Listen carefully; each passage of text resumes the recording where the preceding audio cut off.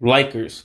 Rise above the noise. Whether people are cheering for you or even booing for you, you can deal with all of that after the game. But you need to get your heads out of your asses, literally, and you need to start focusing on the game and start playing the way you guys played in LA in 2020, okay? Now, again, rise above the noise. It doesn't matter if people are cheering. It doesn't matter if they're booing you. You need to rise above all the noise. You need to forget about everything and just do your best. And let's kick some ass and bring home another championship, okay? Simple as that. Have a great day. And most importantly, everybody, be safe.